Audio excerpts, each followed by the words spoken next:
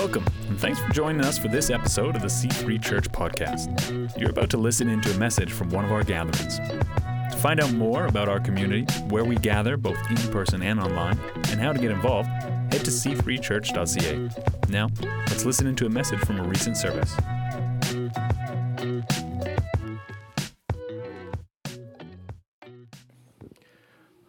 Great stuff. Well, I'm going to try not to kick over that little cup of water I've just put down.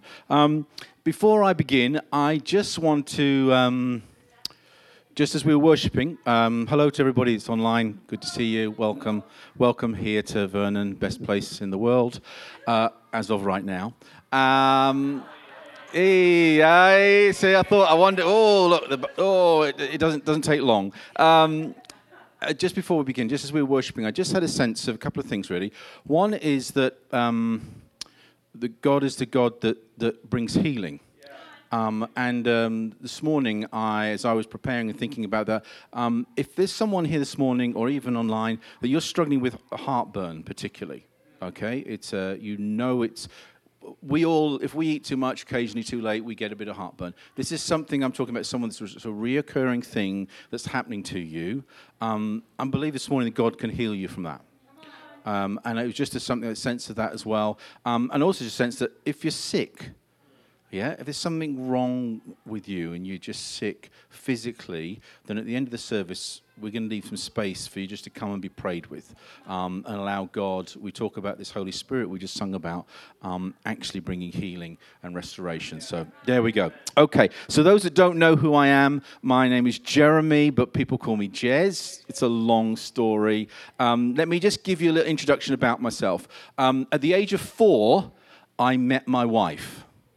Okay, all right. At the age of 21, I married that same lady. Yeah. For 33 years, she's put up with me together. We have 5 children, 4 here, 1 in heaven. I have a son-in-law, a daughter-in-law, and I now have a grandson. So when people say, what are your credentials? That's about it. That's pretty much my what it comes to. So today we're going to be looking at what I call a myth buster. I've been asked to talk about a myth buster, and the myth is money is the root of evil. Okay? All right? Money. That thing that we all all have. I've actually got cash on me today. Real cash, not fake. I've not printed it. This is real cash, and we're going to use this cash in a little while. So I'll put it back in there for safety. So the myth is money is the root of evil. The answer is actually no, it's not. The Bible is clear. It's the love of money is a root of all kinds of evil. And on the verse will come on the screen, in 1 Timothy, the Apostle Paul writes to this young man saying, look, and these people, look, come on, let me help you with your life. 1 Timothy 6, verses 9 to 10, he says, those who want to get rich fall into temptation and a trap and many foolish and harmful desires that plunge them into ruin and destruction. For the love of money is a root of all kinds of evil. Some people, eager for money, have wandered from the faith and pierced themselves with many griefs. My question for us, first of all, is, who of us here has dreamed about winning the lotto or lottery? This is a participation. Participation means you put your hand up, wherever you are, whatever location. I know if I won the lotto, I know exactly what to do. I've figured it all out. Now, I'm not in it to win it, but currently, if I somehow won it, yes, I know exactly what to do. Yeah? Who of us could just say this morning, I tell you what, I could do with a bit more money this month? Yeah, come on. Yeah. Who of us wish that we had just a little bit more so I could get that new thing. Yeah. Oh, now we're going to get a bit more awkward now. Whoever says, I've got all the money I need in life, I don't need any more money. Oh, good. So we're all being truthful. You know, no one put their hand up for those that were here. You know, our human nature is to want more. You know, our world around us pushes us to want more. We live in an amazing media world that is constantly telling us we need more, we want more. And, you know, if just as a side issue, if you currently, there's a film out the moment called Barbie, okay? If you have Barbies, original Barbies, can I just say, good investment, sell them. Sell them now, because you'll make loads of money, yeah, to do something with, which we'll come back to. So for me, I've always got things that I want more of. There's always things I want more. And we're going to put on the slide just one of the things I've always wanted, but I never have had yet. And I say yet for a reason. Okay, now some of us will know what that is. The reason you go, why that car? At the age of 10, I actually lived in Canada. So at the age of 10, I lived in Canada, down in Surrey, and my teacher owned that car, yeah? My school teacher. And at the age of 10, it was my dream to own that car one day, and it still is my dream, maybe just to drive that car one day. I've driven lots of cool cars. I've driven a Ferrari, a Lamborghini. I've driven cars. I've had the privilege of having friends who have those things, and they let me drive them. And I have driven them around racing tracks and things like that.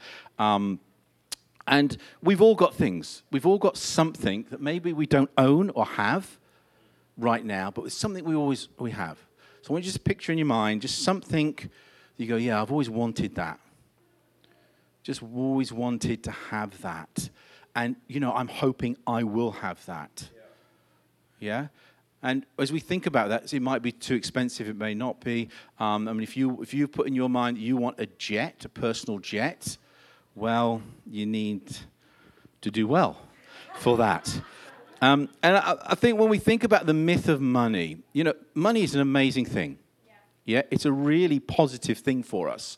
It can actually has the tool. It's a tool to transform lives. Yeah. It also is the tool that gives us shelter. It helps us to get clothes. It helps us to eat. It helps us to feed. And I think as Christians we can forget that actually, well, you know, money can be a snare. It can be a snare to all of us. We can all get messed up with what money can do. And obviously, I'm a bit older than some of us here, and I've been in lots of business environments and worked, and I've worked with and have friends who are extremely wealthy.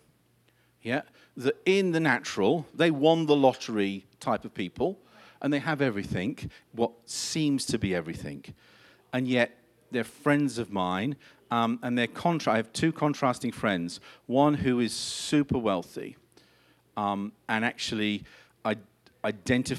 basically lives a life that Paul is saying, do not get ensnared in.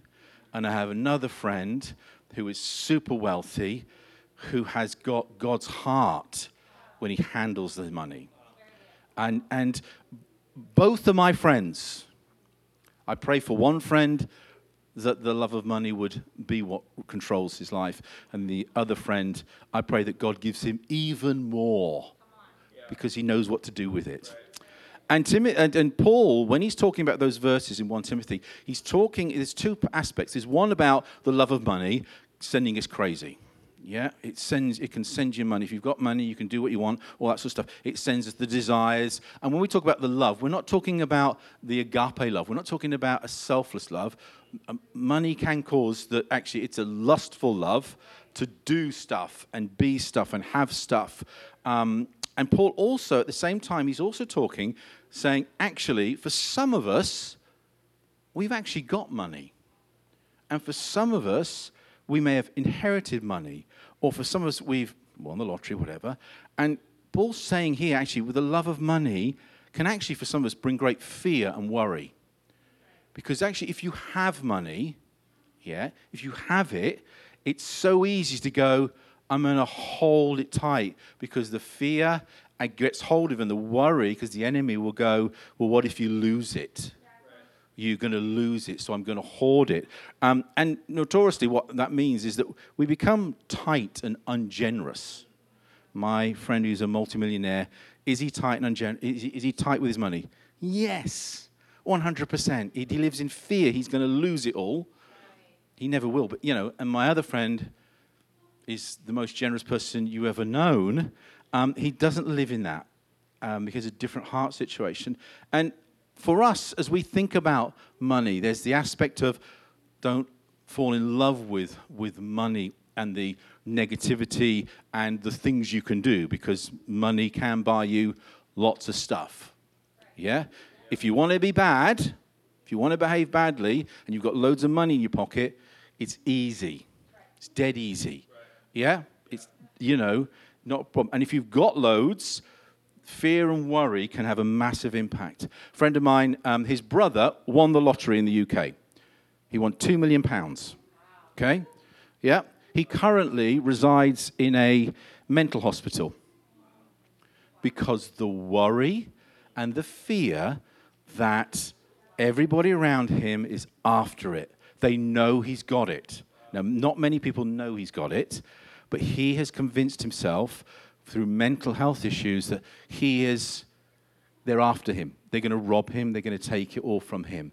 And it's such a challenge for us when we think about our money. Now, I'm not talking about the subject of how good we are with our money, because I am not an expert. Yeah? I'm not an expert. I'm not a financial advisor. In fact, I've done some stupid things with money. So I thought I'd be honest with you and show you some dumb things that I've done with money. So the first one, is that. So that is me. Yeah, with hair. It's a few years ago. So that's me. I used to work in the fashion industry, and that's in Italy at one of the main fashion events. Put it back up because you'll need to see it.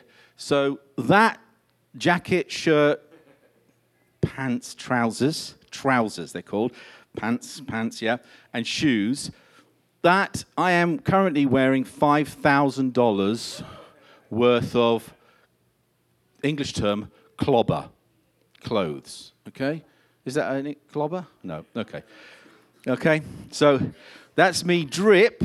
Look at that with the kids. Hey, come on, see?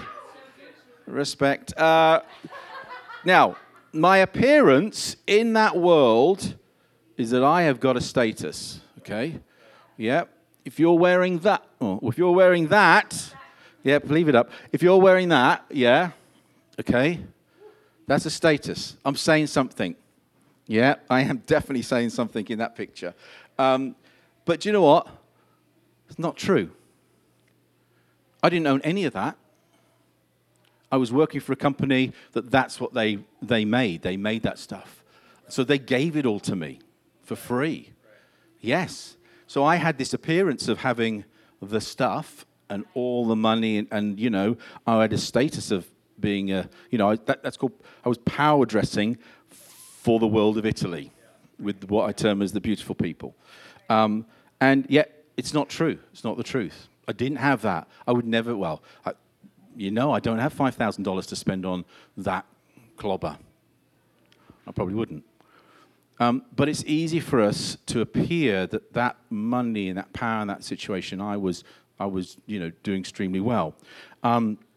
Another area of my life where I've completely failed in was that when it comes to money is that I did a business deal. Now, I've been in business for not so many years, and it was an amazing opportunity came my way through someone I knew.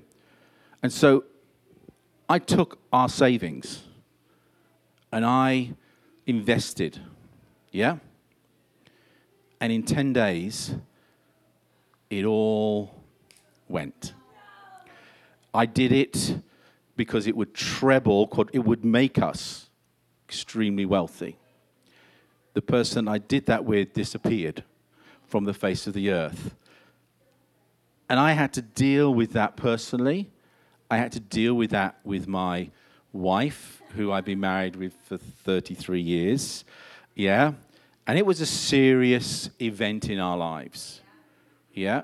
Because I tried to let that money do something for us. And I can crown it like it's, for the Lord, and it would help us, and we'd be released.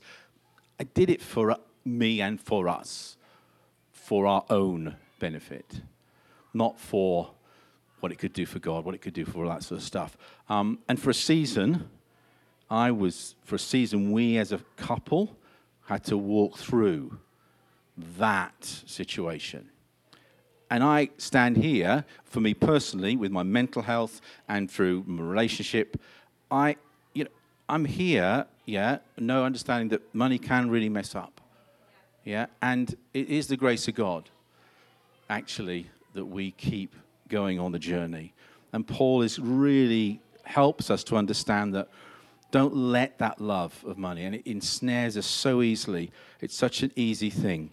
On the next slide, we just hear some other verses here of Ecclesiastes 5, verse 10. It says, whoever loves money never has enough. Whoever loves wealth is never satisfied with their income. This, too, is meaningless. I have a friend. I've got lots of these friends. They've all got loads of money. I don't think they could share it with me a bit. It'd be nice. I have a friend that basically he earns in a month, he's a consultant, what most people earn in a year. Yeah? I mean, I regularly ask him, like, do you really earn that much? He goes, yeah. I said, what do you do? Oh, I've got to do a few Zoom calls a day. I said, that's all you do? He says, pretty much. That's all I do. I said, man. He said, I might be a little bit clever. I said, yeah, but, okay. Even he goes, it's still not enough. It's still not enough. Yeah? Because he would go, it's easy for me to be entrapped in needing a new Range Rover. Yeah? Because ours is getting a bit old now, so I need a new one. Rachel, my wife, she has no idea about cars. Zero idea. The other day, we're just at traffic lights, just in town, and she goes, we were talking about when we go back to the UK, we need to get an SUV, so we need a bit of, car, and come right up past next to me comes this Lamborghini SUV. Yeah? Okay?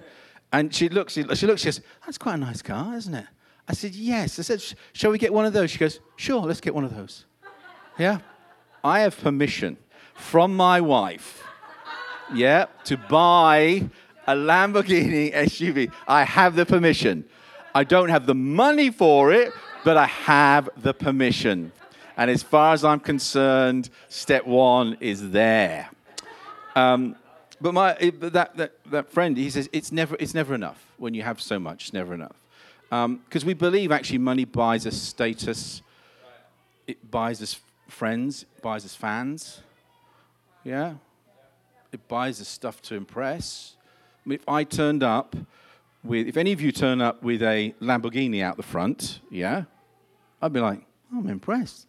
I like a Lamborghini. I like it. Please, can I have a go? And it also buys us power and control. I've worked in different work environments where people with great money and wealth use that to power and to control us, to do that. And it is, we just perceive that.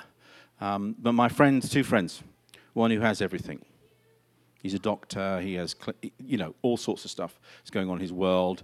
He deals with all the celebrities, he does all cosmetic stuff, all of the stuff that makes us beautiful. He's in that world. He once said to me, I'm sorry, but I'm not going to be able to help you. I said, I wasn't asking. He said, there's a thing called Botox. If you've never heard of Botox, it's like it numbs you a bit, yeah? And he said to me, I wouldn't know where to stop on me. So I said, well, thank you. I don't intend to have any. But, he's kind of ensnared in that world, that it's a real world. But his marriage is broken.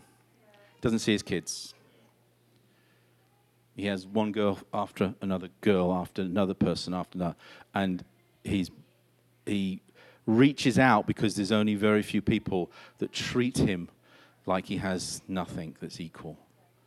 And he needs that. And my other friend here, who just is so generous, he said, God has given me the gift of business to make lots of money.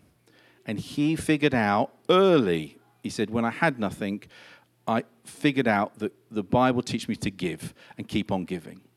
There's a charity that in the UK that primarily helps vulnerable families, vulnerable children that need respite and things like that. And then they need stuff. These are families that are, in social care and all sorts of stuff.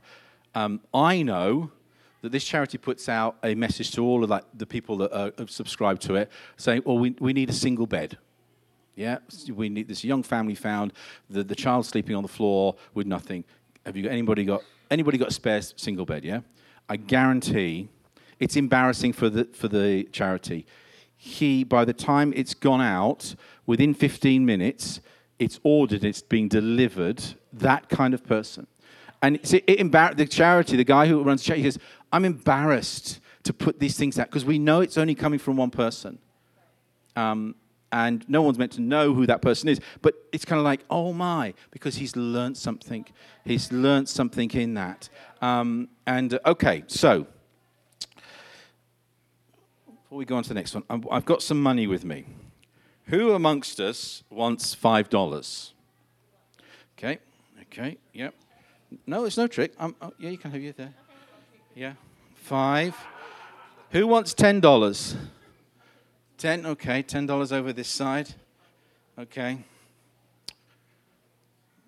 Who wants $20? Oh, okay. He was quick in the middle. Okay. All right. Just hold on to that money.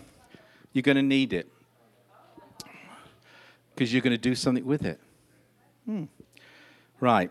So, story in the Bible. There's lots of stories in the Bible about people that have lots. And discover why the importance of money, how it works. So we're going to quickly look at the story of Zacchaeus. He was a rich man, very wealthy man. He probably was a man, my understanding, he's a very powerful man, tax collector, dodgy deals, all that sort of stuff. But he used his wealth and his position and power to buy his friends, buy his fans. By all accounts, he was living the rock and roll lifestyle in that day. Yeah, you name it. He wanted to do it. He could do it. He had it. Big home, the whole thing. He wasn't a tall guy. He wasn't a big guy, based on the story that Zacchaeus climbs a tree because he can't see over the crowd to try and see who this Jesus guy. He'd heard about this Jesus guy and saying, okay, well, who is this guy? So Zacchaeus is like, I am the main man here. I'm the big man. I've got all the money. I've got all the fans. I've got everything going on. So who is this Jesus? So Zacchaeus, because of his stature, and he probably had a chip on his shoulder. Is that a term here? Yeah. You know that chip on the shoulder? Yeah, yeah. For whatever reason, whether it's to do with all sorts of stuff in our lives, we can have times where we have a chip on our shoulder. Yeah, about things. We think we are bigger and greater than we really are. And we use what we have on not well or not a good way of doing it. So he climbs a tree, sees Jesus. Says, check out who is this guy. Jesus stops and goes, Zacchaeus, I'm going to have dinner with you. Come on down. So suddenly, Jesus enters the rock and roll lifestyle of Zacchaeus. Yeah. Who has much wealth, all that sort of stuff. And Zacchaeus gets to show Jesus, look at this. Look at all that I have. Yeah. He maybe in our thinking, maybe he had 5 1976 black Corvette Stingrays. Maybe they're just all sitting out there. Yeah. Whatever the equivalent is, he had it. And yet in that meeting with Jesus, he encounters a true love. He encounters one that's not about lust and greed. he encounters this agape love, which was a selfless love. It was, I'm coming into your world. Suddenly, Zacchaeus is confronted with all the stuff that's around him, and it's worthless to him. He realizes actually that he, with the stuff and all the money, had made his heart hard because he didn't really care. He didn't really care about people or things like that. Yeah.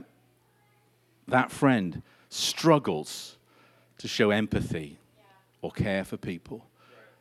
This friend, well, he can't help but keep doing it. And Zacchaeus suddenly realizes that all that he has is nothing without Jesus. All that he has and all this, he confesses his sin. So he says, all of this, it's not right, it's wrong. And he suddenly breaks from such a hard heart of I don't care and all the bad deals and all the cheating, lots of stuff. And he suddenly realizes that actually God and Jesus is who he needs. And that's much worth more than the money he gets. And suddenly you can see that because in the story, he even confesses. He says, I'm actually going to give back if I've wronged you 4 times more than what I've actually done, what I've done to people. And suddenly, Zacchaeus' heart changes. Something changes deeply within him that is needed. And when we think of the love of money, what Paul is trying to say is, guard your hearts with money. It's not to say that money is not a good thing, and it does so much. It enables so much. Yeah. For those of you currently holding my cash, which is now your cash, okay? All right? It's always a good thing to do with money. So the question is, how's your heart, those of you holding the money, and those of you not holding money, how's your heart to go and give that money to a stranger? Where's your heart to give that money to someone you know without telling them that it's there? Sometimes it's easy to give money because you know, look, I'll give you $1,000, yeah, to you, yeah. And you go, oh, that's amazing, thank you, and you get lots of thanks back. But sometimes it's so much more amazing to actually go, I'm going to give it without you knowing. And Rachel and I have learned this thing we do. Whether we have lots of money or little money, we do this thing at Christmas. Whether some years we go, okay, we've only got this much we can give this year. But we always give something to someone who we know without them knowing. And the joy for us is to figure out the crazy way to do it so they never find out. And we're not saying that it's not. It could be we go, well, this year we've only got this little bit, so we're going to give this little bit because it's a principle, and it stops our hearts from going and hard.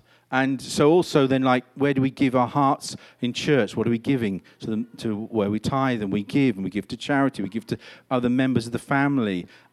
Do we give and do we expect return? I don't expect any of that money back. Okay, it's not a huge sum of money. But what I do want to encourage you, those that have the cash, is to go and find a stranger, give it away, or give it to someone that you think, God, who needs that somehow it's not you giving it to them. Yeah? Or give it to something that is outside of yourselves that actually does it. And what it does is it actually softens our hearts to money. We then see it is enabling us to do something with. I'm not saying, don't pull all the cash off your credit card. That's not right. It's just it's our normal stuff. It's that normal principle. Our friend, he learned that early days. He can now give enormous amounts of money, and he does, because he's broken that power. It's broken that power. Hebrews 13 says this: keep your lives free from the love of money and be content with what you have, because God has said, never will I leave you, never will I forsake you. So we say with confidence, the Lord is my helper, I will not be afraid. What can mere mortals do to me? We are going through currently as a family, we are shifting back our location. And how many of you know that to move is expensive in Canada? We know, yeah, it's expensive. How many of us know that to move to another country is even more expensive? Yeah, and we're having to go. My budget doesn't tie up at the moment. It's not all working good. It's not going well. But we've had to come back to Hebrews 13 and say, actually, God won't leave us. He won't forsake us. And it breaks that hold and that power that the money that I have is all mine. It's not actually. It's his. Because he could make me win the lottery, all that stuff. Because I have to trust that God is my helper. And that's where we begin. We start to view money very differently, that actually it enables us to see lives transformed.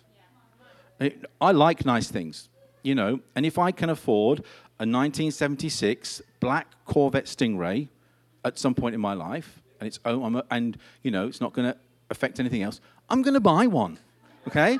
I will. I've got no problem with having good things and nice things, but certainly my heart in it is, it's okay if I don't, and it's okay. But I think the heart for us is, with money, is for each of us to go today, okay, what is it in my heart when it comes to my money and our money, whatever? Am I loving it when I'm doing some stuff that is not helping me? Am I allowing addictions to come in, and my money facilitates those things? But also for some of us that do have, actually, am I full of fear and hoarding and controlling and hoping and fearful that somehow it will disappear? Or actually, have I got a different heart that's Jesus' heart, is to be a giver? A wise giver, but a giver, and a sense of, and giving, it's always easy, I say, it's always easy to give when you've got loads of cash. It is easy, it's not really impact me. But like for us at Christmas, when we do our little thing, we know that that's going to impact the presents that we buy for each other. Yeah? So there's a cost to that giving. And actually, every time we've done it, it's worth it. It's worth the doing, because it opens my heart. It makes me realize that it's not all mine. It's not me doing it. It's his. And we're here to facilitate that together. So I want to encourage us and challenge us. Those of you who've been given some money, you've got a task to do with that money, however you see it. But also I want to encourage us, those that didn't put their hand up for money, is what are we going to do today? What action can we take this week? If you've got $1, $5, $500, or $5,000, can you give it? Can you find someone? Can you find, so that the love of the money, all that control us at time, you start to be free from. So I'm going to pray for us, because each of us hold it. I have times where I'm challenged with, I think I'm slipping into that whole loving it, and it's all my money, and all that sort of stuff. And actually, I need to come back and say, God, it's your money. I have to be a good steward of that money, but I don't want that in my heart. I don't want that to control me. Thanks for tuning in today. Each week, we gather in cities across our region and online to explore the truth of freedom available to all in the message of Jesus Christ. To find a gathering near you or to find out more, head to c3church.ca.